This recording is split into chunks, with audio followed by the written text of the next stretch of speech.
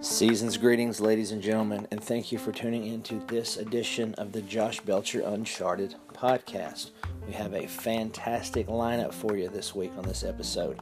We're going to sell you the seat, but you're only going to need the edge. We've got three powerhouses of Nashville music. We've got Webb Wilder, the last of the full-grown men. Sam Madewell and I interviewed him, discussed a lot of awesome stuff he's got going on. We've got Mike Fleming of the bluegrass group Steel Drivers, talking about his contribution to the cause. That's on the show. And last but certainly not least, we have got the country music heiress, the princess heir to the throne, Jenny Gill, talking about music. She's a former high school classmate of mine, talking about her residency at the Ryman, Christmas at the Ryman, performing alongside her stepmother Amy Grant and father Vince Gill, as well as a stop at 3rd and Lindsay on January 8th. So without further ado, I'll quit running my jaws and get on with the program. Here we go. Enjoy.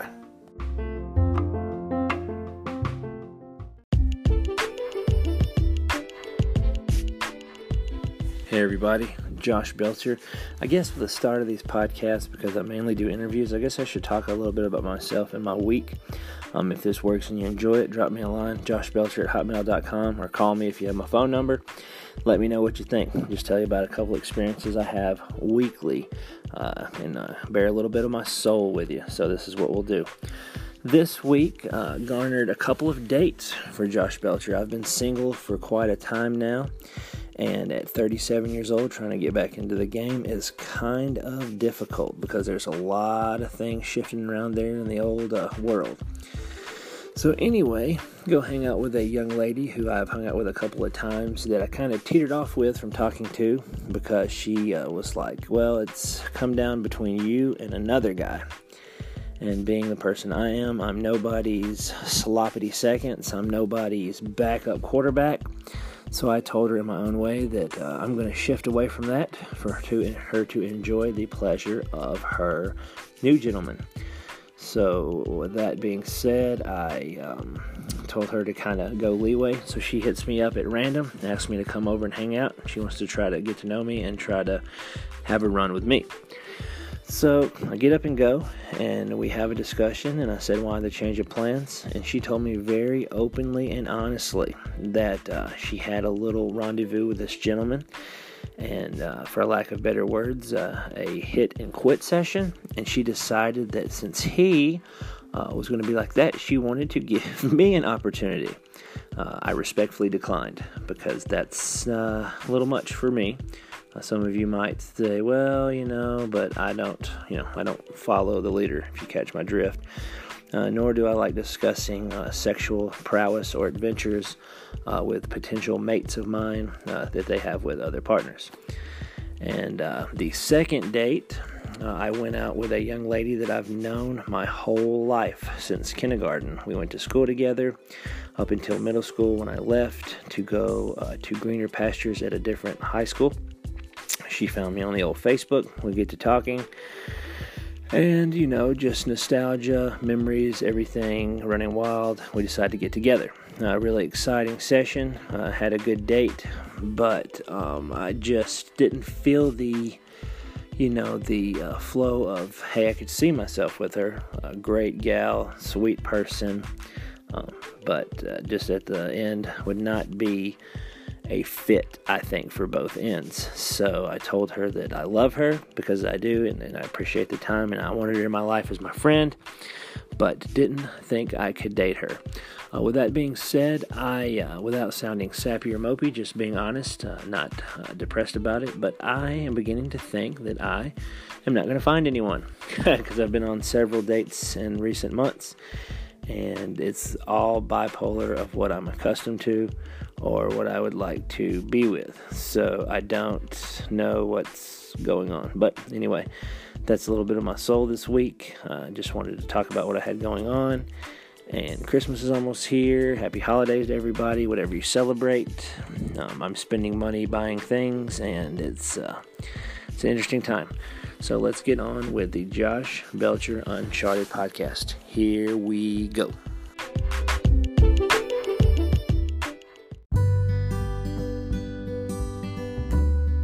First up on this week's podcast, the last of the full-grown men, Nashville rock and roller Webb Wilder. Talked with Sam Madewell and I, discussing a new album he's got coming out in early 2020, his touring schedule, and possibly we're going to try to get him down to our hometown of Columbia, Tennessee to perform at Variety Records. Here we go, Webb Wilder. We have the king of Nashville, in my opinion, and the busiest man, I said, and that is Webb Wilder. How are you doing on this Friday afternoon, our friend? I'm doing pretty good, Josh. How are you? We're doing great now that we've got you on the phone with us. We were looking up your itinerary. We saw you got a lot of shows. You got some coming up locally. Where all are you going to be here coming up? Well, I'll be in Knoxville, Tennessee, at a what I understand is kind of a almost historic, venerable venue called the Corner Lounge tomorrow night, solo acoustic. And then my next show is right after Christmas at a fantastic sort of Americana listening room in Baton Rouge, Louisiana called the Red Dragon. It's a place where it's one of these places where you wouldn't believe, it's so small and humble, you wouldn't believe some of the truly famous people that play there. I'm not talking about myself, but it was recently voted maybe like the best listening room in America or something crazy by Newsweek. So I'm looking forward to that. That's going to be the 27th of December. And cool. Then I think it's the, let's see. I've got two different calendars here because we're headed into a new year. I'll be with my trio in Johnson City, Tennessee in early January. That's the 4th. And then the four-piece version of our band will be at the legendary Fitzgerald's in Chicago on the 11th of January. And on the 17th, I'll be at the 38th Songwriter Festival in Florida. So, yeah, lots of stuff. Yep, you're everywhere. What about, is there something coming up at 3rd and Lindsley called Mary Aqua Velvet? Oh, yeah, I'm just a guest on that, but I'm very much looking forward to doing it. That's next week, and that's a great venue, of course, and a great band. And I'll sing a couple of Christmas songs. That was what my time was going to be. I've known you for your Americana rock and your versions of that. But have you ever done a Christmas album or recorded any Christmas music? No, and I wish I'd done it a long time ago because, if my advice to anybody starting out is just go ahead and do your Christmas album early in your career, and maybe you can sell it for the rest of your career. And I keep thinking, it's too late, but I'd be open to doing one. Nick Lowe did a really good one a few years ago, and J.D. McPherson did a really good one last year, and Rodney Crowell. There are quite a few of them. To be blunt, I mean, if labels would come to me and say, here's some money, do this or that, I'd say, yeah, there's my blues album. There's my Christmas album. Thank you very much for your respect. I've only been doing this 30 or 40 years. Yeah, right on. So, yeah, it's a different world. It's tough to swing all that stuff sometimes. Yeah, I understand. So, Webb, you got any new music coming out soon in 2020? I do, and it's gonna. I don't know. I don't have a release date. Everybody's giving me grief for not giving them the liner notes. I thought my job was done when I made the damn album, but it's never over. It's never over. So, and if you don't oversee it, you're the guy that's grumpy about it, and they say, "Well, we asked you, why didn't you help?" So. Yeah, we got to do that. So I'm very excited. It's done. It's we're mastering now, and we're picky about that. So we've been wearing out those people with our pickiness, and it'll be real good because of all that. And so, yeah, it'll be called Night Without Love, which is the title cut, which is a song I've wanted to do for, God, I'm frightened to say how many years, 38 or something, Really? It's an old Bobby Field song. Bobby Field and I are both born and raised in Hattiesburg, Mississippi, and he was a big part of what I did for a long time. We worked together, and even though we don't work together now, he's still a big part of what I do because it's just such a indelible thing. Right. And so he wrote this song a long time ago, and it's never been recorded by anyone. And so, yeah, I'm looking forward to doing that. Man, I can't wait to hear it. That sounds groovy. Well, coming from Hattiesburg, Mississippi, one of my questions was going to be, just some of your musical influences, and I bet I can take a few guesses who, but is there any notable ones that just always stick out to you, that just mean the most to you, that's kept you going and kept you creativity going all these years? Yeah, a lot of the people that are like that in my mind, you wouldn't necessarily hear their influence in my music because I don't have the voice or the chops or whatever of some of those people. But nonetheless, they inspired me and influenced me. And, you know, it's just a long, long list. And I always hate leaving people out, you know, but I mean, sure. I can vaguely, some of the earliest music I can vaguely remember hearing to the point where I'm not sure I really heard it, you know, but I think, you know, I was born in 1954, and so I think around 58 I might have heard Maybe Baby by Buddy Holly on the radio. Oh, wow. Yeah. But I wouldn't swear to it. Yeah. But I was in the 4th grade when the Beatles thing happened, and I was the only kid in my class who was already a snob and had records and opinions. A Beatles snob. Yeah. Yeah, awesome. So the uncool people and the cool people like the Beatles. So I'm looking at the uncool people thinking, y'all never liked anything cool before. I don't know if I like this or not, you know. Right. But that there's an example of universal appeal. They set the bar pretty high. But I already had Rick Nelson's Million Sellers album, and I had an Elvis Presley movie soundtrack album. I didn't know the movies were bad. And I had ordered them from Sears. You could order records from Sears back then. Oh, really? The Yeah. Sears Roebuck? Oh, yeah, the catalog, yeah. Yeah, LPs, vinyl, you know, albums, and and I had a few singles, you know, and then just as time went on, you know, I got hip to the other British groups and everything, and then later I started, you know, doing what you're supposed to do. I wonder if people do it as much now, and I know there are a lot of young people who know more about old music than I do, and I think it's a wonderful thing. But you know, so you know, you read an interview with Pete Townsend and find out he liked Mose Allison and Eddie Cochran, so you go, well, who are they? And you go listen to their records. Then you get your yayas out by the Rolling Stones and switch from bass to guitar. And you go, oh, yeah, this stuff is all Chuck Berry, isn't it? And you start listening to that, you know, and one thing leads to another. And one of the big, and of course, to this day, I'm still talking about it. I saw the Faces in 71, and not a week goes by that I don't rave to somebody about how that changed my life. That's awesome. You remember that from, I mean, it stuck with you from 71 to now. That must have been an awesome performance. It was magical, and I saw the Stones in 72, which is practically as good as it gets. Exile was the new album. Mick Taylor was still in the band. Stevie Wonder opened, you know. That's amazing. But the Faces blew me away, and I got to know, as many people did. He was very accessible. I got to know Ian McLagan, and one reason I guess I bring this up is the anniversary of his death was this week, and a lot of people were observing him and what a wonderful guy he was. So he's kind of on my mind. Well, also, I've read also about you had family members, your aunt, who had a record label, and knowing how crazy that kind of business could be, have you ever thought about getting into that once any kind of music slows down or anything like that? Have you ever thought about trying to start your own label and kind of? No, we believe it or not, we started out doing that and got it away from it.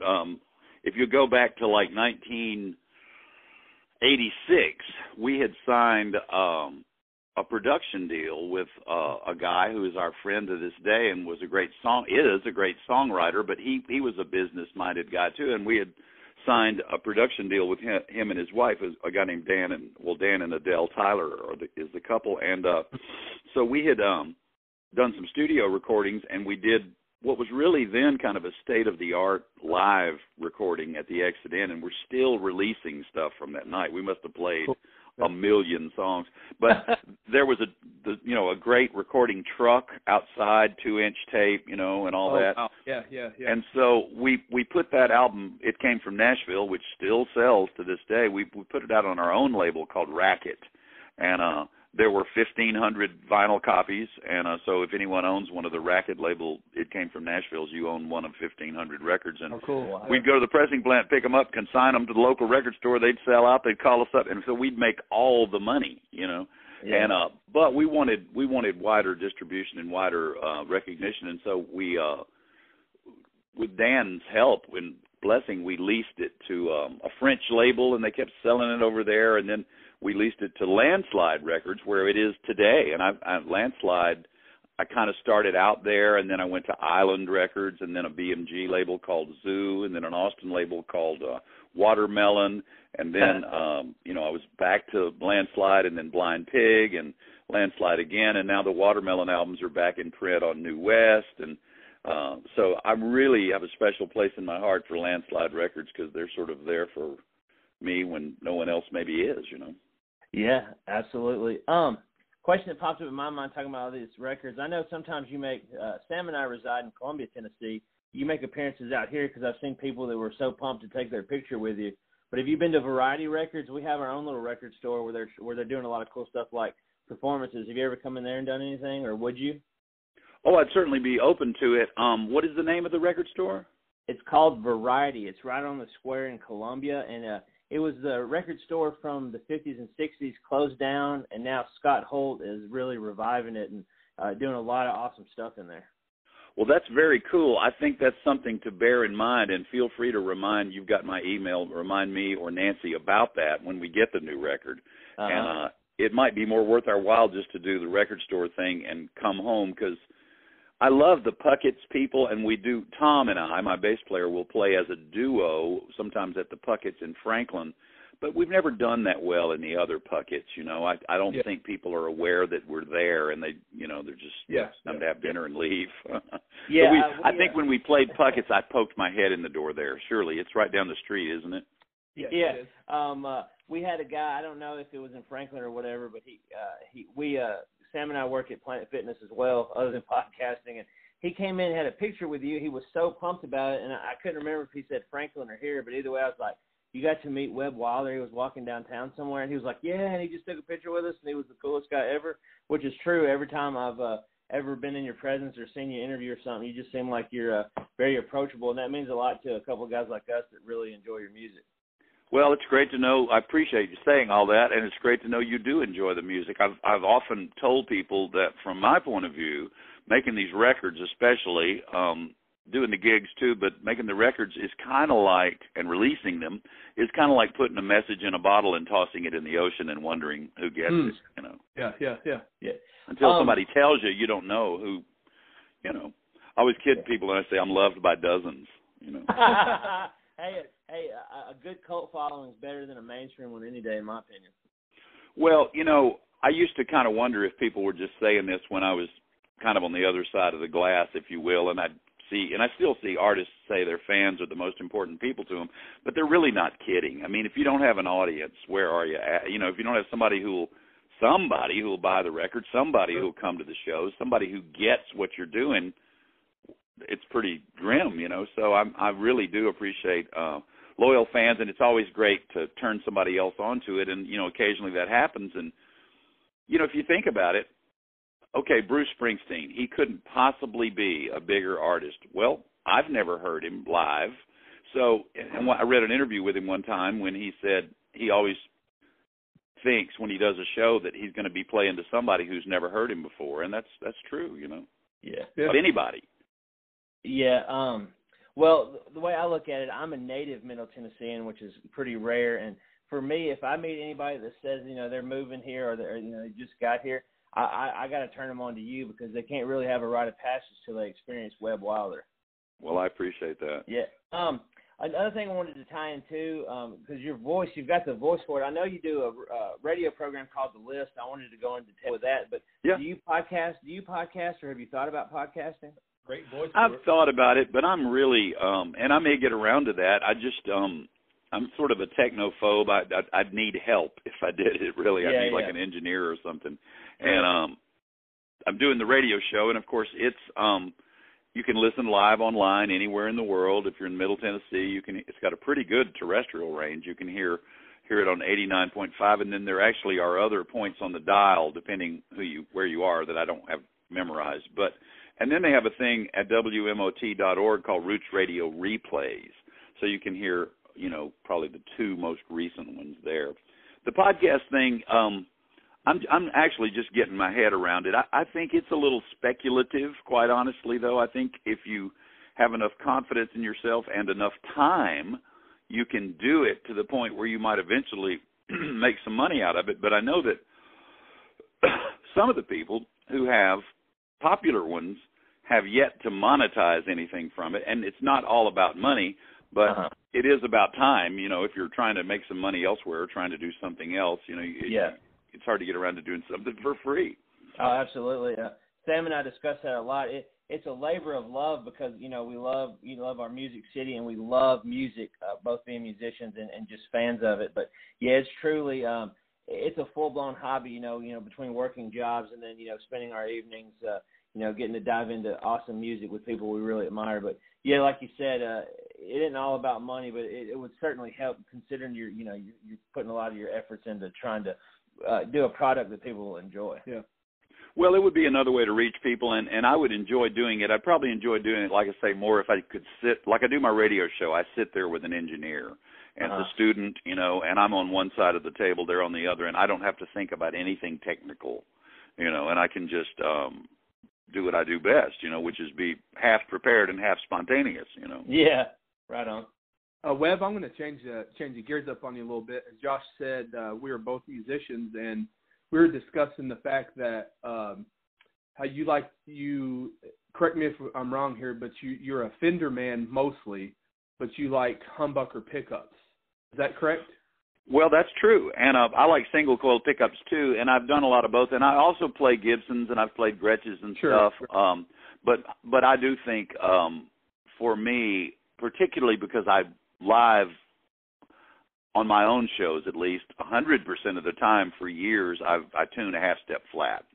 And, you know, Hendrix was a half step flat guy a lot, and Stevie Ray, and they all played Fenders. Fenders have the long scale, see? Okay, yep. But I have found that my Flying V, which is made like an original Flying V, not like the 70s kind, it's got the strings through the body like a Tele, and even though it has the shorter scale, it hangs in there, and I love playing that guitar.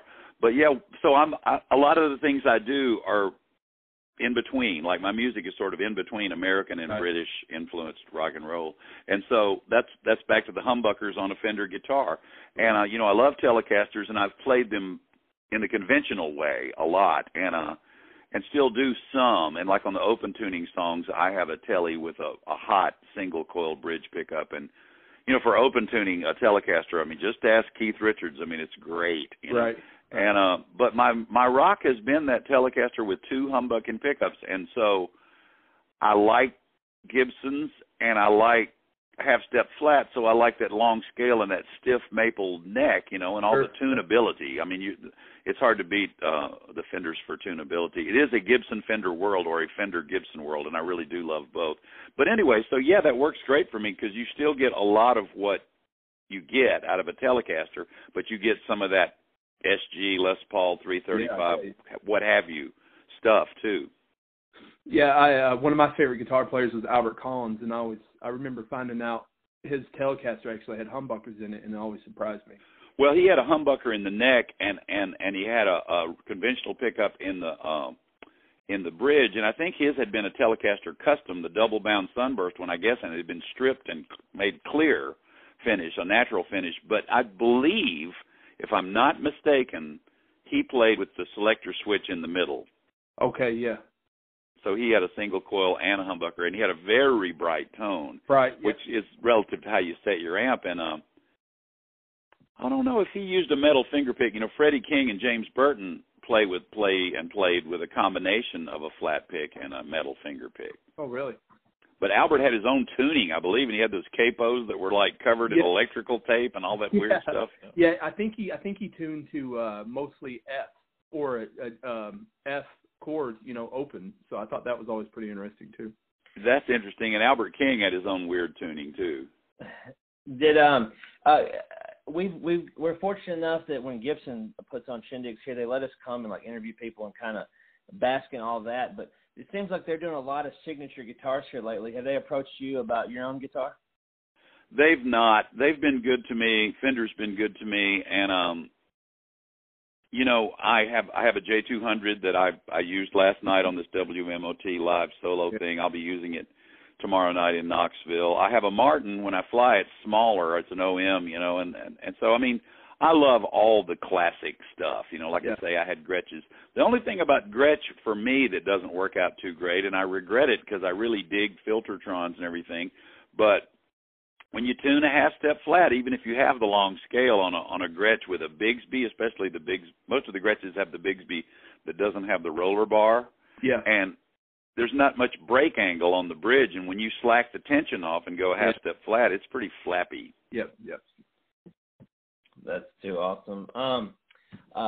Do you have anything else to add? I had one more question for you. Go right ahead, sir. All right, one more question. Like I said, thank you so much, and we're gonna catch a show. We're gonna try our best to merge you with Variety because I think it'd be cool to have you here in our backyard and just pack you out. We were talking about. I discovered something the other day watching Food Network that was tied into Mississippi called the Slug Burger. It looks delicious. Have you ever tried this, or do you know anything about it? I've heard that term, and I can't remember what it is. Yeah, it seems like it's a Mississippi delicacy. I'm trying to find the recipe to make one myself, but people that live there along the lines of the Delta say it's the best thing ever. I didn't know if you'd ever tried one because we're going to. What is it? It's surely not slugs. No, it's a meal they prepared kind of like during the Depression era to kind of like spread out meat. They would put like cornmeal and soy in it and everything. But everybody says it's just the bee's knees. Well, I think I read about that too somewhere, and the Delta is its own thing, and if you think about Texas, like East Texas is nothing like West Texas. The Panhandle is its own thing, and then you get in the hill country around Austin, then you get down on the coastal areas, and you get near the border, and all this stuff the cultures are pretty different, and Mississippi is not as big, but the Delta is its own thing, and where I'm from is South Mississippi, way down there, like 75 miles north of Biloxi. Oh wow. That's way down. Yeah, I hear. But you mentioned my Aunt Lillian in Trumpet Records, and she had the whole story about leaving Jackson and going to find Sonny Boy Williamson in the Delta. The men would go in these houses where they thought he was, and they would say, "Oh no, I don't know where he is." And finally, Lillian said, "Let me go in there and talk to him." And there was a lot of racism and fear back then, and so it turns out when she did, they said, "Oh yeah, he's here. He's in the back room." Because she said, "Look, I'm Lillian McMurray with Trumpet Records. I'm interested in making some records on him, And the fact that she was a woman, they figured, well, they weren't about to lynch him or something horrible, So they did a lot of stuff together, And I think another thing that just happened on social media was observing his birthday. He's been gone for a long time, but there was some cool footage of him playing in Europe or something with some really good musicians, but they didn't say who they were. Yeah, I thought that story was fascinating about your aunt. On the way over here thinking, I thought that could be a really good book, just that whole story. I'm sure it'd be. Well, there is a book. It's called Diamonds on Farish Street, and it's really interesting. And, back then and to this day, people would have one name for their studio, one name for their record label, and one name for their publishing company. So her label was Trumpet, her publishing company was Globe, and her recording company, just like Sam Phillips had the Phillips Recording Service, and then Sun Records, So she had the Diamond Recording Company. And the street that her record store and subsequent studio was on was Farish Street. So the name of and there's a historic marker there in Jackson, and so the name of the book is Diamonds on Farish Street. Oh, gosh, we got to find that somewhere. Mark Ryan, R-Y-A-N, wrote it. With the movies that you've been in, Webb, how do you find being a musician and actor? Is that about the same sort of what you got to go through? I mean, does it make it any easier being on stage, behind a camera, that kind of thing? I guess so. My acting assignments have been so infrequent. And, of course, the beauty of the Webb Wilder films was, even though it was a character, there was a lot of commonality between me and the character. So I was the perfect guy for the role, Right. And I find that with music, I've been, and, I might have could have been more successful if I'd done it a different way, but I've pretty much done what I wanted to do. I've kind of I've made the music I want to make.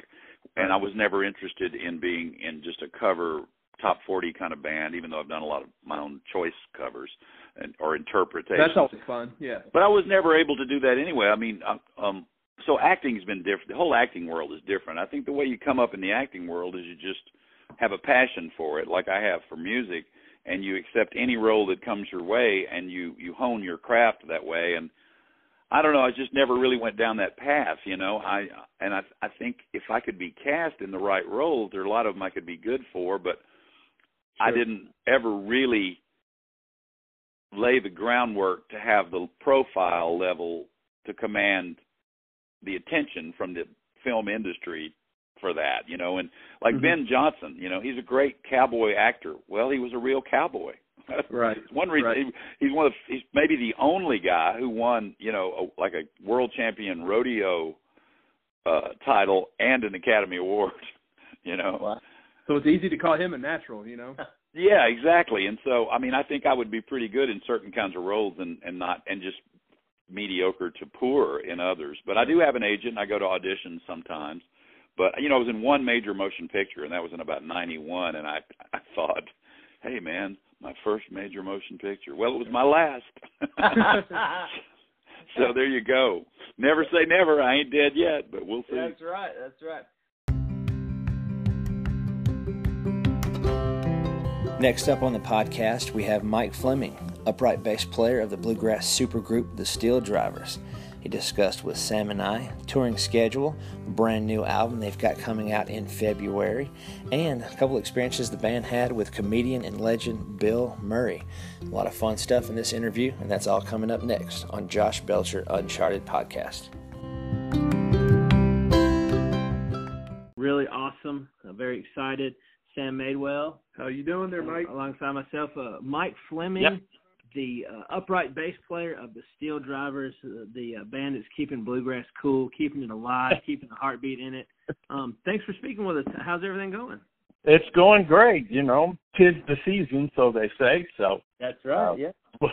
'Tis the season to let go of some dollars, I guess, too. But it's going pretty good. That's always seems how it goes. Well, we'll get right to the meat, the steak and potatoes of it. All right. Yeah, got a new album coming out February 7th, Bad For You. Cannot wait to hear it. The one you did, Muscle Shoals, literally blew my world away. Wore it out, had to get a different CD because I wore a hole in the first one, if you believe somebody could do that. Love it. Yeah. Tell us about this new album, this new collaboration. And Sam actually heard some music off of it, so I'm super jealous about that. Yeah, I guess you guys did the Bad For You, the new single at the show there in Lindsley, and it sounded like it had a really good. People just loved it, and the cheers hearing the new Steel Driver song, you know, it made a lot of people happy. So, well, great. Yeah. Sam, were you there on Saturday or Sunday? I was there on Saturday night, sold out show. Saturday. Yeah. Well, good. We did a few songs. Or 3 or 4, but the title track, Bad For You, actually I think it's on YouTube, I believe. There's some way to listen to it already, so people can get a little taste of it. But I mean, you know, so excited about it. We have a new lead singer, a young man out of Berea, Kentucky, and Sam can probably attest, especially when he sings that Bad For You song. It's pretty mighty. He tore it up, man. He was really good. Yeah, he has got a big gravelly voice, and we're excited. He fits the Steel Driver cloth, which is a lead singer with a big voice who's never played bluegrass before. Oh, and boy. That's who we've always had, you know, with Stapleton and Gary Nickel, and now with Kelvin. He had heard a little bluegrass, but his favorite band growing up was Cinderella. Oh, yeah. wow, no kidding. Yeah. Now he's playing guitar and singing as well, right? Oh, yeah. He's playing guitar and love his guitar picking. It's, you know, he's not a straight flat picker. He's an electric player, kind of like Gary Nichols was, and which I love too, because it's unorthodox, you know, and that brings that wild card that the Steel Drivers kind of need. Yeah, it keeps it fresh, like I said, because not only does it, you know, keep the more seasoned fans interested, but it introduces it to young, because, you know, bluegrass music started with our ancestors way back when, coming across the pond there, and we got to keep it going. And you guys, every album seem to just reinvent it to keep it, you know, fresh and awesome. I mean, I haven't listened to an album you guys have where I have to sit through a song just waiting for the other one. Everything just packs a punch. Even the slow ones just hit you right in your heart, right in the right spot. Well, thanks. Yeah, I mean, we've always believed in having good songs. You know that I think Tammy, our fiddle player, said it. We serve the song. So our intention is to have, good songs that we wrap great instrumentals around or instrumental music around. And some bands, sometimes I'm not going to say, but some bands tend to have a song which is more aimed at how their instrumentals go and things. But we've always agreed, have a good song, and if people will go from song to song to song, you can't ask for anything more than that. You know which one hit me like a ton of bricks that I still enjoy, even though it's an album ago, was the one about the guy that killed the lawman's son. Help me. Let's see. Montgomery? No. I'm thinking of it too, the guy's name. But anyway, what have you done? You let your temper take over you. I mean, that's a soundtrack. That's a song for a soundtrack if I've ever heard one. Yeah, I know. I wish I could. It hadn't been for love. Is that the one? That's a Chris Stapleton song, right? Right, it sure was. Yeah. Me and Sam were talking. Whatever happened to that guy? Did anything become of him after he left y'all? Can you believe that guy? Jeez. Well, we all knew that he was gonna break out sometime. His voice about just blew me out of a chair the first time I heard him. We'd sitting around in a circle and just picking some songs or trying to see if we could play some bluegrass to make some extra money, and he let go, I went, oh, please. Yeah. So it wasn't a surprise.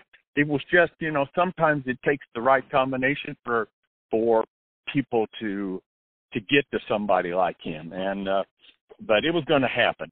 So he just congratulations to him. He has done great. Yeah, I mean, Where Rainbows Never Die is one of the greatest songs, period, in any genre. The way it was organized, the way the every instrument is played, yes. I mean, you can't touch it. Just perfect. There's a song for every band where everyone has their signature, and that one just in its space and time, it just transcends music. Just fantastic. Thank you. I mean, it's still one of my most favorite. I think just of course the songwriting, but then being able to contribute to the singing and the arrangement and everything of the whole thing. I think it's I put it on every once in a while, and I just amazed. It's just one of those songs. You're right, but thanks. I appreciate that. Yeah, it just can't be touched. It's fantastic. Another thing I wanted to add in on that, Sam and I, we reside in Columbia, Tennessee.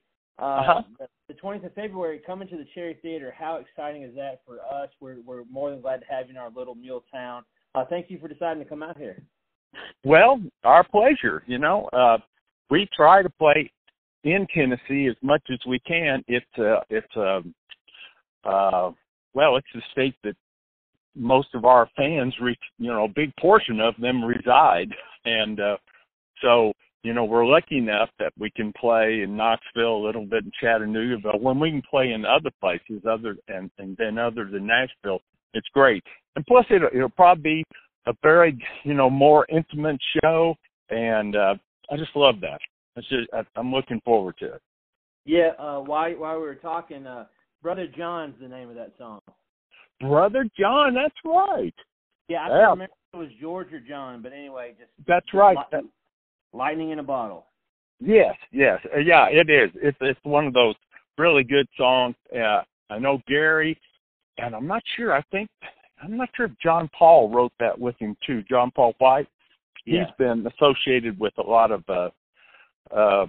some of our songs throughout the years, and actually he has a song on this next on our new record, and so we're excited about that. He and Tammy wrote a song. John Paul sang those harmonies only the way he can sing them, and so it's nice to always have a collaboration or two. But I like that song too. Yeah, a couple of heads definitely better than one, especially when it's just mine. That's why I got to have Sam with me. I can't do it without him. Let's speaking of last year, let's dive. I've had the privilege of doing stand-up amateurly on my end with your daughter, who is one of the most brilliant minds in comedy I've seen in forever. Did she get that from you? You know where I think she gets it from her? She got it from her grandmother, and who had some of the most ribald sayings I've ever heard. And I think that, and then her mom a little bit too. Yeah. I don't have near the sense of humor that they do, but yeah. Well, thanks. She's having a good time, and she's still out in California, so she's having. That's great. Yeah, Emily. Yeah, when I first saw her, and then we put the time together because I had her as a friend on Facebook, and she was playing your music in a bar somewhere in New York to people that otherwise would have never got to hear it. And they were like, "Oh, this sounds really, really great." And I was like, "You're kidding me? That's her dad." You know, I've been a bluegrass fan forever, and this made me think it was even more cool. But I know you got to be proud of her, you know, being the big writer that she is, and really doing it because she is blessed with the gift. I mean, she's hilarious. Well, thanks. Yeah, I mean, she's kind of writing for the Good Mythical Morning Boys, and a little bit with some show about celebrities eating hot wings. So I'm not sure which one that is, but yeah, she's holding her own, so that's good. That's the only way to do it. Let's dive into the movie stuff because we were talking about soundtracks, which is, you know, Get Low to me is one of the greatest movies ever made. You guys played, you know, Whiskey Before Breakfast, all the songs in there that was incredible. Even had a spot in the movie. But what really gets me going is you guys tie in with Bill Murray. Now you guys actually have tales about Bill Murray. Can you share some of them with us? Well, I don't know if I've got many tales. I just, I mean, we met him on the set, and his character and Lucas Black was on there too, and their character was to always have a flask of whiskey. And I remember the first time we were talking with Bill, and it was really cold in the morning on this set out in Georgia someplace, and he goes, "Well, would you like some whiskey?" And every one of us plus Tammy opened up had a flask on them. He looked at us and he was like, "Yeah." And then he first heard our CD. We gave him a CD, and so he was just great. You know, the next day was a little warmer. He'd kind of gather up people and we'd go over and play some music for them while they were doing whatever they were doing in this big field, getting the set ready. But I saw him getting chairs for extras, you know, older ladies he was just all over the place helping people. Just a great human being. And then, of course, the deal he did, we were in North Carolina, someplace, or South Carolina. It was probably South. This was the story I was thinking about because he lives in South Carolina. He owns the baseball team there, and he's always out and about. Yeah. Well, he has a restaurant. Invited us to the restaurant, and we all went there. And it was Kelvin Dammer, our lead singer's very first gig. And so we go to the restaurant, and they're being, you know, nice to us. And so Bill walks upstairs, and he's looking around and he goes, "Food's good here, but the service is horrible." And all the waiters and them were laughing because, I mean, it's his place, you know. Yeah. But so we do this eat with them, and he finds out Kelvin's first show, and he said, "Don't mess up," you know. Yeah, no pressure there. No pressure there. But and then he goes, you know, I think we had like 25 tickets from a sellout or 30 tickets, and he went and bought them. He bought them all, and he stood out in the lobby in front of the theater and handed it to anybody need a free ticket and handed them out to people. Amazing. Awesome. Just amazing. Yeah, in the article I read about this, and this was some months back, the teller said he pulled out a wad of cash and said he'd been saving up for the occasion.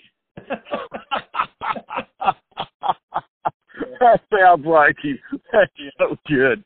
But yeah. Anyway, I just want to say I play drums or I attempted, but if I were to ever play bluegrass, bass is my cup of tea because it just seems like it's the backbone as far as the rhythm because you don't hear a lot of drums in right. I mean, why was the bass so appealing to you as far as in the band? I always like the story of the upright bass player. It's always fascinated me.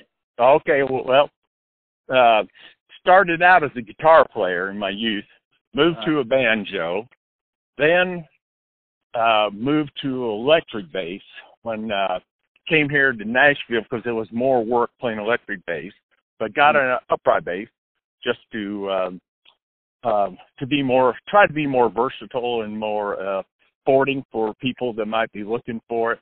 So part of it was out of economics to do it. Yeah. But it also has 2 less strings than a guitar. That's kind of appealing. And and all the the guitar and the banjo, that was all taken up when the steel driver started by people that were, great players already. So it put me on the upright. So that's pretty much how I landed here. And but I love it, and you were talking about drums, and the upright is kind of, it's kind of like the kick drum of the bass, or the band. And but then mandolin kind of the snare drum. And so we get that going. Yeah, I and, never thought of it that way. That's awesome. Yeah. And and most bands too, like, so when the mandolin starts to, play a lead, either the banjo or the fiddle will pick up the snare part. So to keep that thing rolling like that. Yeah. And so it's really percussive music, and a lot of times we'll have a lot of people hitting on that snare part. So you don't get a lot of the mid-tone kind of thing going. It's just this, and where it sounds like a drum, with people have said, sounds like they got drums, and it's like, nope, never had a drum, but it's a very percussive, kind of steel driver sounds, what I call it. Yeah, that's a brilliant way to put it. I was always curious, and the way you put it, it all sounds, that's just right on the money. And, being a person, my dad has been a bluegrass musician. I've just always known as a drummer, drums are no in bluegrass, and that's fine. But, I appreciate it for what it is. But if I were to ever get into it, upright would definitely be my cup of tea, especially when you see the guy slapping it and everything in time. I always thought that was groovy. Yeah, very good, yeah. And, there are some really, if you look at Alison Krauss brings Larry Adamanuk, I think usually on drums with her, and he knows how to just kind of play with brushes, and he adds a lot, but he knows just like what an upright bass player has to kind of know is like you don't want to get noticed too much in a bluegrass. Yeah, not every show, not every performance is Wipeout. Right, that's exactly right. But there's hope. You can, you take a snare drum and a set of brushes and go to a bluegrass jam and just hit that mama daddy, mama daddy, mama daddy. People, you'd be surprised. People probably like it, tell you the truth, as long as you're just not being too noticed. just enough to get a little clicking going. That's right, exactly. Yeah, anyway, I want to brag on my buddy Sam here. He's a guitar smith and a mandolin player out of this world, and he's got some interesting kinds with you. He was going to kind of close it telling you some stuff, and we're going to okay. Yeah. All right. Speaking of banjo, I'm dating a lovely girl named Audrey, and her parents are Sherby and Sheila, and they're really good friends with Richard Bailey. Wow, very good. So they always tell me some fun stories, and they're the ones who drugged me out to the show. But it was just amazing seeing how everybody was just the whole crowd. You could tell the whole crowd just loved every single song. I mean, there wasn't a song that like nobody wasn't singing, and so I just want to give them a little shout out and tell Richard Bailey we said hi, and you guys just keep doing what you're doing. The people love it, and in this day and age, the type of music you guys are doing collaboratively is very well appreciated. It's just it's a old thing, but it's still a breath of fresh air the way you guys do it, and that's what we need. So, well, appreciate that. Thanks a lot. That's you're right. It is. We try to really keep the spirit of bluegrass and the subject matter, a lot of what, bluegrass and mountain music is about. And, we treat it a little different. We put a little bit more of the blues in it than maybe, but there was a lot of blues in it when it first kind of started. It just got homogenized a little bit, but we just, we don't want to, we're not trying to do anything, chart a new path instrumentally and things like that. We're just trying to have nice songs, people that are memorable, that people can like and maybe sing along with, like they do occasionally, and have and enjoy what we're doing. And enjoy it, yeah. It was really awesome this week to have on the podcast Jenny Gill, singing sensation, mom, videographer, and all-around master multitasker. She's on here talking about her residency at the Ryman. She's performing A Country Christmas alongside her stepmom, Amy Grant, and her dad, Vince Gill. We talk about that, and we also discuss her solo performance with her band January 8th at 3rd and Lindsay. This was all around a great conversation and interview, and I really hope you enjoy it. Here you go. Start off with this Christmas programs you're doing. Will you tell us a little bit about what's going on with those? Oh, yeah. I'm having the time of my life. My dad, Vince Gill, and my stepmother, Amy Grant, every year they do a Christmas show at the Ryman Auditorium in Nashville. And it's grown and grown every year. And this year we're doing 12 shows.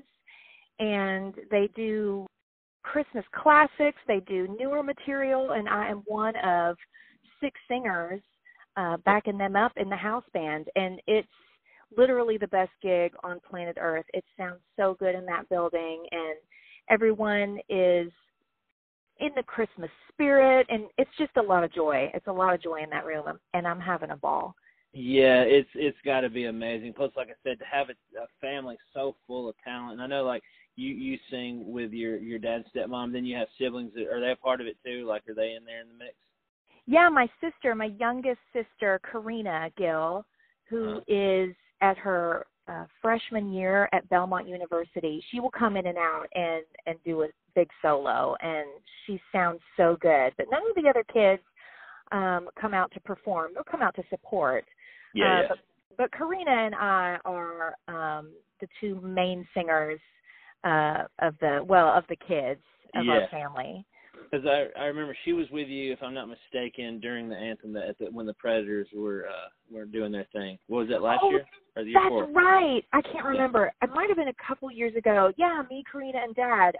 We all did the anthem together, and Dad almost fell on the ice because it was slippery, and that was scary. But he didn't, and we made it through, and it was great. Yeah, it was amazing. I mean, goosebumps. You guys nailed it. That was a very touching tribute, for not only our beloved Predators, but for America in general. So good job on that. Well, thank you. Didn't know he almost fell. That's got to be like the worst nightmare, going out on that little red carpet and almost slipping on that wet ice. It is. It's scary. They warn you, be careful. It's slippery. And I've seen videos of people just eating it. Yeah. And he slipped for a second. You probably wouldn't have been able to tell. It was so quick, and he recovered because he's such a pro. But it's hard to sing the anthem because of how hard it is to hear. It takes so long for your voice to kind of bounce back at you. So it's hard to hear what's going on, but everyone's rooting for you. And my dad's greatest advice about the anthem was just sing the anthem. Don't get fancy with it. Don't make it about yourself. Just sing the song, and you'll nail it. Yeah.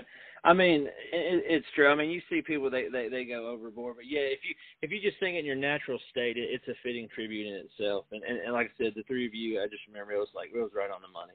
Well, thank you so much. Yeah, but like I said, I've been listening to you sing for a long time, and I've always thought, like, I remember one time, and I don't remember the date, but, like, you and him were singing at an award show, and he brought you right up front, and you guys just kind of harmonized together. It was perfect. It was like almost like an Everly Brothers moment where, like, you guys kind of syncing perfectly together. Do you remember what show that was? I mean, this is a couple of years ago. I believe it was a CMA Awards. Yeah, probably. And he had me come out and sing, what was the song? I'm not going to be able to remember. It might have been a song called Young Man's Town. Yeah. And I can't tell you what project it's from. I'm a terrible daughter. I can't keep all of his career bullet points in my brain. There's too many. Yeah. But I was thrilled to be invited to sing with him, alongside him, like on the front with him, not like in the back with the rest of the band. I was terrified. I bet. So many nerves. But, you know, he's so encouraging and supportive, and, you know, he just had to look at me a certain way, and I knew I would be okay. Yeah, that's so cool. And like I said, it was an awesome moment, and that's what I remembered about it, because, you know, I was rooting for you not only as a former classmate, but like you said, you weren't in the back, you were right up front, and I was like, that's how you do it right there. That's out front, you know. And then when it sinks in, you're like, oh, I'm singing in front of, what is Dolly in the crowd, or Reba, or whoever's out there. You know, it's kind of like, what's going on? It's terrifying. You know, it's so cool though that you mentioned that it reminded you of the Everly Brothers, because when my dad and I get to sing together, he call me his little Everly, because really? there's just something magical that happens when family members sing together. And I was so moved by the way I was so moved by the way he called me that. And when I had a baby girl, I named her Everly. That is precious. You're going to make me tear up. You know, it's all in the holiday spirit. That is awesome. Did you really? I did. I just thought, you know, she's my little Everly. I heard him say that so many times. I thought, what a beautiful girl name. And I said, if I ever have a baby girl, I'm going to name her Everly. And that's what I did. That's awesome. Good for you. I'll tell you a story. Well, the reason I brought up the Everly is, like I said, being a studier of music, I've played music, just loving it in general, is that, like you said, that's what it reminded me of. And I didn't even think that, you know, obviously they were brothers, but like, you two together, and it might have something in the DNA, but like when the voices merge, it's like a powerful, which is like bam, right there, socking you right in the face. I can only imagine all of you singing together for these Christmas shows. I bet that's a treat for everybody. I hope so. The looks on their faces say that yes, they are enjoying it, and you know, it's so neat to hear, you know, the youngest member of our family come in and introduce her voice to the mix of our voices. Mm-hmm. You know, Karina, Dad, and I think the only time we've really all three tried to work something up was that anthem we did for the Predators, and I hope we get to do a lot more of it. She has this wonderful lower tone to her voice. She's more of an alto, you know, and I'm more of a soprano, and you know, the three of us blending together has been one of my favorite sounds.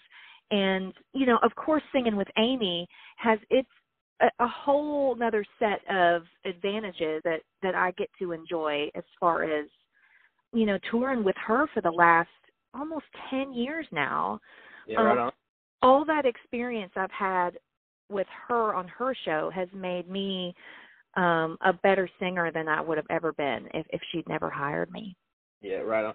And plus, I mean, it's really awesome to kind of cut your teeth. I mean, I know you're a veteran now, but like when you're getting started, to have people like that kind of telling you know, because obviously they're professional and they're not going to like shortchange you what it takes to do that, because there's a lot, you know, put into performing and putting your heart and soul out there for an audience. That's why people will come to those shows, because they feel it. You know, you feel it. You don't just see it. You know, it's an emotion. So it's got to be, the process in itself's got to be something awesome for you as well. Well, I'll tell you, the best teachers as far as a performer is concerned are my dad and Amy. Dad has such a great sense of humor, and half of his show feels like a stand-up comedy routine. Like all the stories he tells about his family, his dad, just his experiences. He has such a wonderful delivery, and Amy does as well. It's a different style, but there's passion in what she sings, and you know that she means every word she's saying to you, and It feels like she's talking to you one-on-one. It doesn't feel like we're in a theater with 1,000 people. It feels like we're hanging out in a living room. And they have been the best teachers as far as how you put on a show, how you talk to everybody, how you structure a show. And, I mean, not to mention the people they've hired that support them. I mean, that's a whole nother aspect. Your road family, if that ain't working, the show ain't working. Yeah, you're right. And they have built phenomenal teams around them. And you know, I have to mention, when I started working for Amy, the backup singers she had with her, Kim Keys and Jean Miller, they are the reason why I'm even kind of confident as a singer. They've taught me so much, and blending with them, I mean, it was the best training I could have ever gotten, and I'll just always be grateful to those two. Yeah. It's so cool. Like I said, I wish I could have talked to you more back in the day. Like you said, we went to school with 100,000 people, but you're so. If you would have just talked to me, I'm sorry I interrupted you. I'm okay. rude. Still. That's okay. You mentioned in the very beginning, you didn't say anything. I guess we were totally different people in high school, and I as well. And I wish we would have crossed paths more, and especially with you playing football and me being a football cheerleader. I mean, who knows? Yeah. We could have been good buddies. Yeah, and I play drums, still do. I mean, you never know.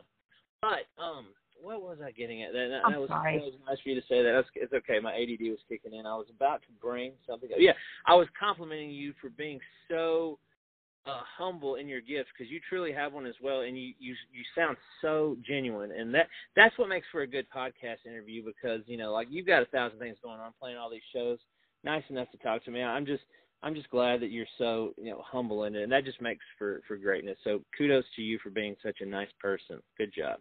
Oh my gosh, thank you so much.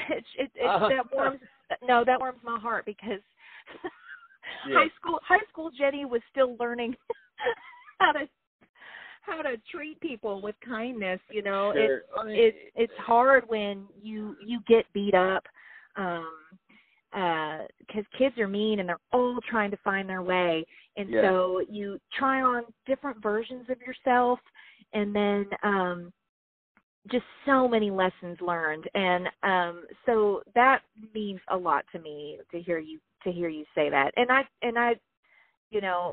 I'm grateful to people like you who like to shine a spotlight, on, musicians and people trying to make a difference, and, bring people, the music that they need, the stories that they need to help them, get through whatever they're struggling with. And so thank you for giving us a platform to reach more listeners.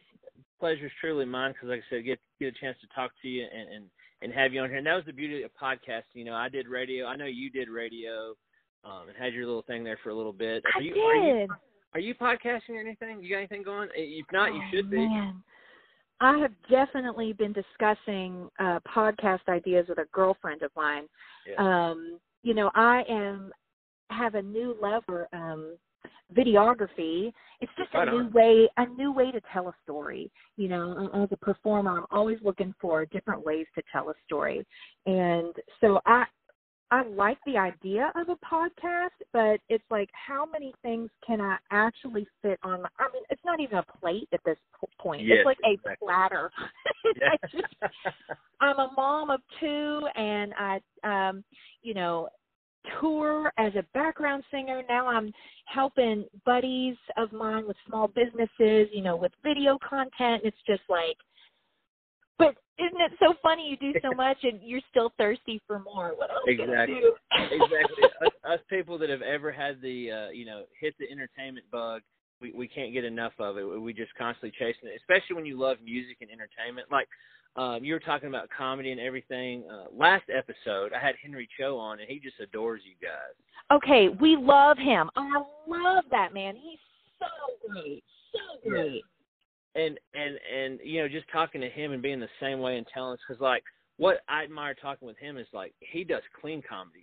He was telling how hard it is to deliver an hour worth of clean material and have everybody just laughing to the the top of their lungs. And it's just like I said, same thing, so cool. And he was telling me he hangs out with you guys, and now hearing you talk, I could totally make sense how that merges. So that's just perfect.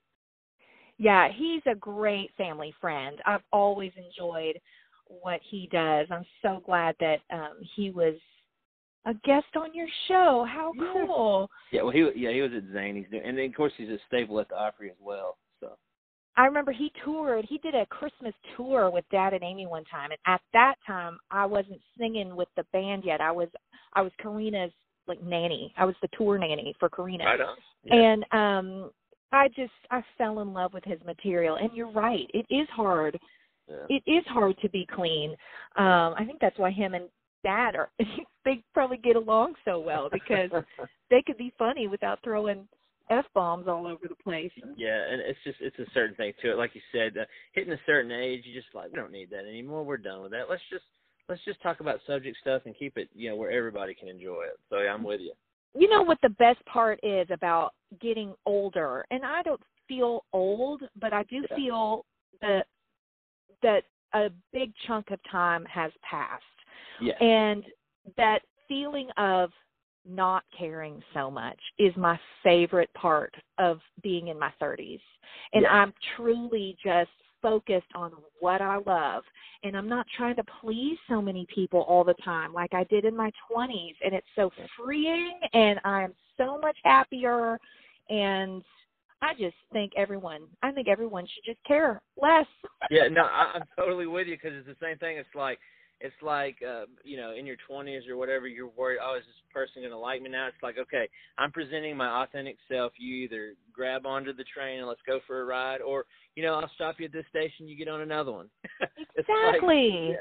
Everybody should just, get along, be happy, and be about your way. But, yeah, I'm with you. That is the best part about the 30s, is the wisdom and, like, the stuff that, like, sticks in your brain versus just bouncing out of it. Absolutely. And there's still so much, Amy always says, because her mother told her, a woman's prime is 35 to 45. And I'm like, hey, I'll take it. I'm right there. Here I come, prime. That's awesome. That's something, let's see what I was going to ask you. Like I said, I'm going to hop a little bit because I know you're limited with your time. So I wanted to get back to this video work, because I actually watched some of your stuff on your Facebook. This is really groovy stuff. This isn't like amateur hour. You've taken a lot of time and effort into it. So are you doing videos like for like bands, or what's your end game? Do you want to shoot weddings? And I'm just shooting off the hip here. Like, what is the end goal with this videography stuff?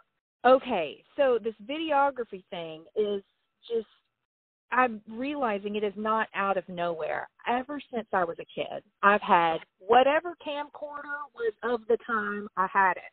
Yeah. And I would direct my friends around and like, let's do this. I've been a little director and just didn't even know it this whole time. And with the explosion of social media and the capabilities of our cell phones, I would start messing around with videos, and my family just saw the passion I had for it and bought me a really nice camera this year for my birthday. Mm-hmm. And I have just gone off the deep end with it. And my content, it feels all over the place because I'm trying to learn as much as I can. I feel like I'm playing catch up a little bit. So sure, I have shot acoustic videos for artists. I just shot a music video for a pop artist. I have done commercials for small businesses, just like random stuff of my kids doing what we do every day. So my content is all over the place just because I got to figure out what I'm doing. I don't want to set my camera on auto and just hope for the best. I really want to learn the technicals. And now, oh Lord, the abyss that you can go into as far as gear is concerned. I can like nerd out on YouTube for hours researching lenses. Yeah, exactly. It's so much fun. I don't know why I love it so much. It gives me the same kind of energy that performing does. It's just a different way to be creative. Yeah. And everybody wants content now. And so I feel like, there's definitely a market out there. And if I can churn something out that's affordable and quick, why not? Yeah, absolutely. And that's exactly what I was thinking when I was talking with you. People are wanting content, and they're wanting stuff like what you're providing, and why not go for it? And the next thing I was thinking is Nashville Film Festival. You need to play something in that. Start out with a short film and go from there. See, wouldn't that be so much fun? If I got my hands on a story, that's the one thing that I have one project I would like to do.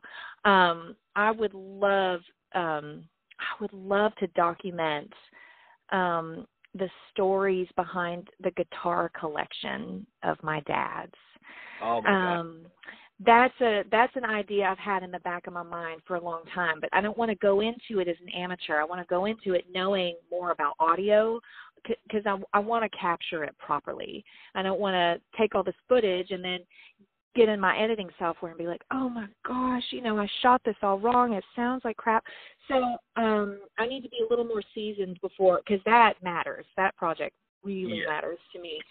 And if I came across a script of some kind and somebody's like, hey, do you think we could pull this off? Oh, I would be so in. That would be the most fun ever. Yeah. So much fun. But thank you for the suggestion. I might just. Yeah. Like I said, with the kind of, enthusiasm you have, you probably start off with, like I said, a short film and then go from there, like that one you're talking about with your dad, which everybody and their mom would want to watch. But like if you did something, because they do the short ones, and then when you get your first award for best picture, best in show, you're hooked. You're in there. It's over. Oh my gosh, I'm salivating just thinking about it. Okay, let's go ahead. I got one more for you. I know you got some stuff to do. I wanted to dip into songwriting because I see you do, songwriter evenings, and you promote them and everything, and are a big advocate for them. What's your songwriting process? Do you, how do you get inspiration? Do you record your own songs? Do you pitch songs?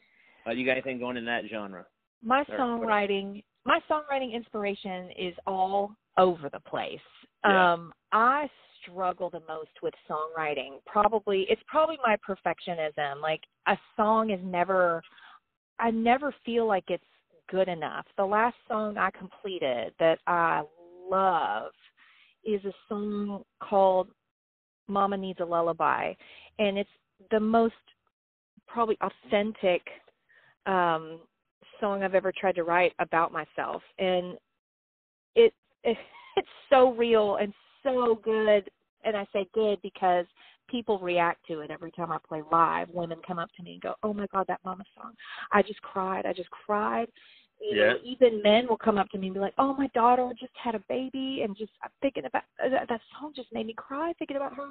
And it's, the not so wonderful side of being a new parent.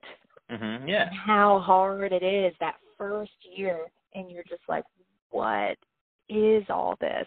The song is about that transition. And I don't really have a set process. Sometimes somebody will just say something and it just makes you go, huh? And you got to write it down, Yeah. Sometimes you walk into a co-write with no idea, and you're just praying somebody else in the room has started something or has some idea that you can just ride the coattail of. And it's all over the place. But, what matters is finding the people that you have musical chemistry with. There's nothing worse than sitting in a writing room. You just know there's no chemistry. It's painful. Yeah. Yeah, it's like being on a speed date and stuck at the table for a few more minutes. You're like, oh, my gosh, can we move on? Yeah, it's just painful. And everyone in Nashville who, who's ever tried to write a song has definitely experienced that. And I think also the expectation that I put on myself has a lot to do with my struggle with songwriting, because we are a songwriting town. My husband, who is the creative the vice president of creative at Sony ATV, he works with the best songwriters in the world. And I hear these songs that get written every day, and it's just like, well, how are you gonna compete with that? It's Nashville's got some talent here, and just that thought of like, oh, do I stack up? That's the dialogue I tell myself, which I'm probably making the process harder than it needs to be. But I'm an artist, and we beat ourselves up. I don't know. Exactly, because like you said, fix it. yeah, there's so much talent in songwriting. Like, you can even go to Kimbrough's in Franklin and hear a songwriter that's up and coming. You're like, man, when the right person latches on to he or she, it's over. They've got it, you know, and it's just like, it's just an infiltration of one right after the other. Even in little small venues, everywhere you go, somebody's bared their heart and soul, and it's just waiting to be heard. And that's the beauty of living here my whole life. You never cease to get surprised with somebody's songwriting capability. I totally agree, and I think what makes it work versus what doesn't work is, like you said, those writers who are writing down something real. You know, you can tell when it's authentic and when it isn't. There are people who have the gift of writing for radio, and that is wonderful. Yeah. I don't have that gift. But I do know when I write something that's real, the audience can tell, and I see a big difference in the reactions of my songs. And that's what makes it worthwhile is touching that audience. And like I said, you were talking about you're recording a slew of new stuff that's to be determined on the date, but we'll be definitely be excited for that. Oh, and, thanks. Yeah, I'm looking forward to it. And I got to listen to this Lullaby song now. I haven't got to see yet, but you've got me intrigued. Having 2 daughters myself. How old are your babies? Oh, my gosh, too old. I started young. I have a 19-year-old, if you can believe that. How is that possible? Exactly. Oh, my goodness. You talk about, oh, my gosh, I was a baby with a baby. But, you know, unfortunately, made a couple of left turns. But she turned out great, and she's sweet, and she's good to people, and way more than I think I deserve. But, I mean, you know. And then I have a 15-year-old, of course. She's a freshman and starting to really enjoy the boys, and there's that. And, we live and learn. Well, when my baby girl is older and starts to like boys, I'm going to call you and I'm going to beg for your help. What do I do? Yeah, all I do is you know, just the whole, you know, just treat her right, and you try to talk to them like an adult. Don't hurt them. You know, it's just it's horrible because I go back, like you said, to Franklin and think how I felt. And I'm like, oh man, I was a kid once and I did this, and this is a kid in front of me, and like, is this payback time? Like, what am I doing here? It's just the process is going to be insane. And you have a son and daughter? I do. I have my son is 5 and my daughter is almost 2. And after that, we were like, well, it's the American dream. I think we should stop here and not outnumber ourselves. Yeah, you got the boy and girl. That's cool. At least you'll have an older brother, so you'll have that going for you. You know, the protection factor. Let's okay. Sorry, I was looking at this paper. Let's plug. You're doing the Christmas stuff, but let's plug this show at 3rd and Lindsley. It's just you by yourself. This is big. I'm excited about this. Tell me about it. Oh man, I love playing this club so much. Ron Bryce, who owns 3rd and Lindsley, has supported me my entire career. Back when I was in college and putting together these random bands with random songs. I wasn't even writing songs yet, but I wanted to perform. And he let me come in there with whatever I had going and would let me play. And so I am so excited to return to 3rd and Lindsley. I'll be there January 8th. Nice. And I believe we're going to get started around 7 o'clock. And I've hired a full band. It's the same band that I've used for like the last several shows that I've done. I feel like this group of musicians, I don't know, we've got something together. I love the way they play my songs, which are mostly original now. We slipped in some covers. Yeah. Some well-known things, and we'll play about an hour. I talk a lot. I don't know if I inherited this humor thing from my dad, but people keep telling me I'm funny, and that's good. I try to get a laugh in there. I just want everyone to relax and have a good time. I'm not trying to impress anybody anymore. I'm just trying to have fun, and I want everyone to go there with me. And we always have a great time. So if you're in town, January 8th, come see us at 3rd and Lindsley. Absolutely. We want you to be there. And I will vouch for you that the apple didn't fall far from the tree with talent. You're fantastic. And, seeing you firsthand, and it'll be a delight for anybody that would come see you. They'd be in for a treat. So January 8th, get on your whatever and look it up and get you some tickets. Oh my gosh, thanks, Josh. Yes. Special thanks and gratitude to this week's guests, Webb Wilder, Mike Fleming, and Jenny Gill, co-host Sam Madewell. I want to thank you from the bottom of my heart for listening to my little podcast. I appreciate it. If you know anybody you think would make a great guest, have them hit me up at joshbelcher@hotmail.com. You remember, I love you for you and where you're at in life. Have a great week, and we'll catch you next time. Adios, amigos and amigas.